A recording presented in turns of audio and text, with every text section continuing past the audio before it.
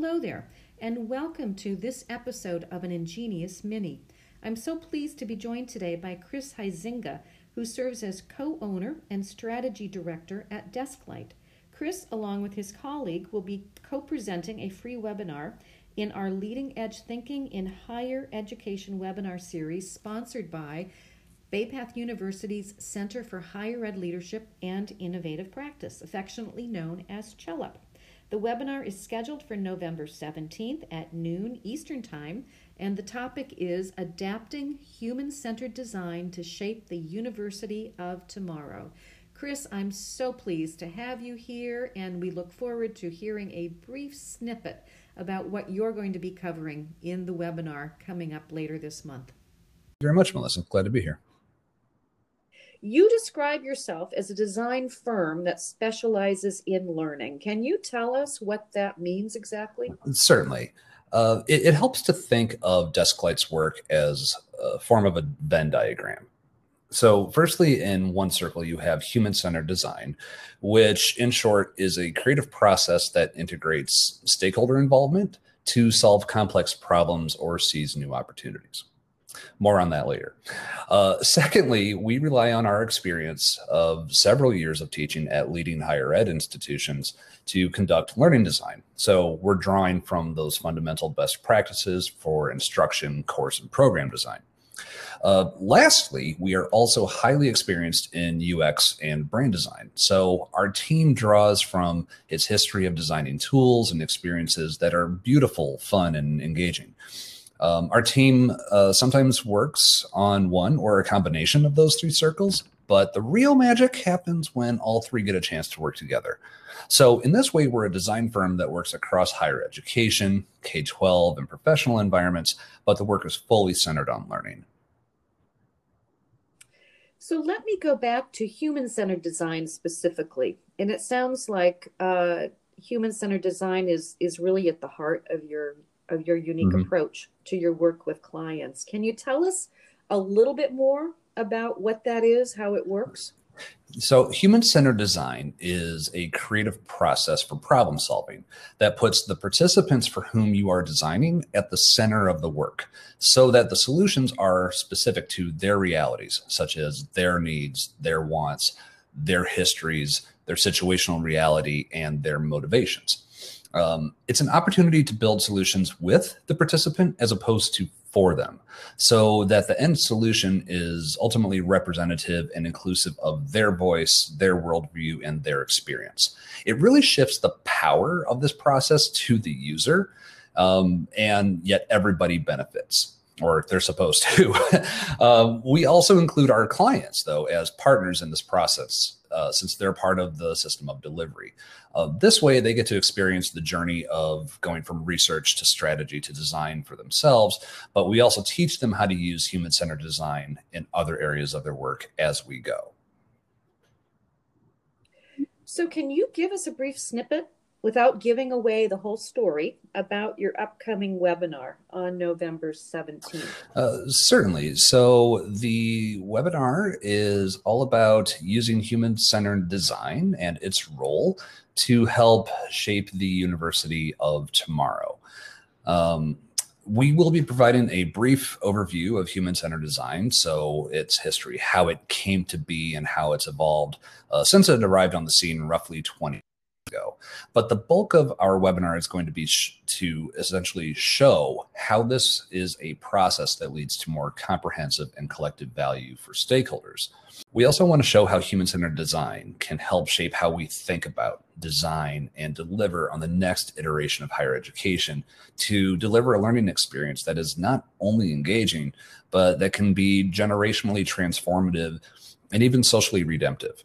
But there's also a few points that we're going to stress to help the audience understand how to be mindfully vigilant about equity, inclusion, representation, and power anytime human-centered design is being recommended, used, or taught at their institutions.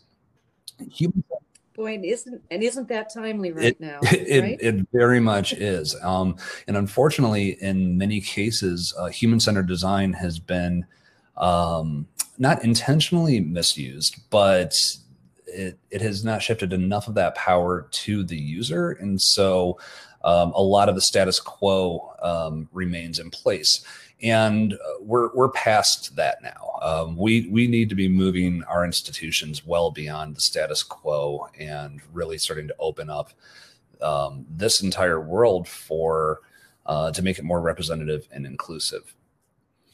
Yeah. So one final question, thinking about the higher ed world specifically, and where things are at right now, post-COVID, hopefully sooner than later. Who might most benefit from attending this webinar, and why? And maybe one other question is, what kinds of challenges on a college university level might be most conducive for this approach? Such great questions. So I could be very broad and say anyone who's looking for new ways to add value at the university or college, they should absolutely attend this. More specifically, I think it's for like your program directors, your associate vice provosts, your deans and your chairs.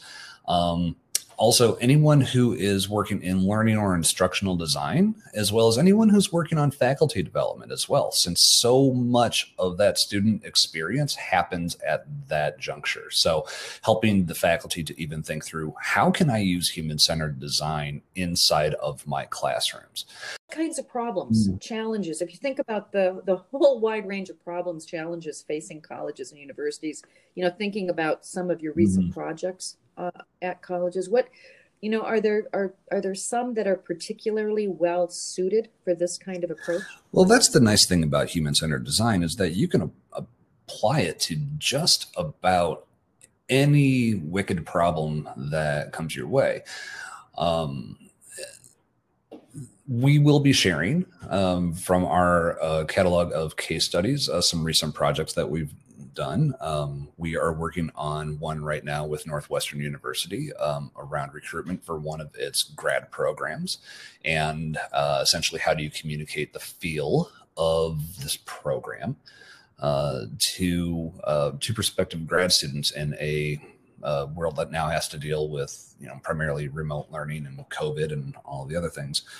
Another case study that we'll be sharing is recently out of University of Chicago's Booth School about alumni engagement and adding value to the alumni experience well beyond graduation date, and doing it in a way that you're providing value without necessarily doing the traditional alumni engagement thing of asking for more money. So and then there's also some other programs as well that are trying to reinvent themselves right now. I think that we're in a stage of innovation where higher ed has been trying to innovate and been teaching about innovation, but like the actual process of innovating has been very tricky. And I understand that myself just from, my years of teaching in higher ed and sitting on the faculty senate and, working up and down the organization from the students to the provost's offices.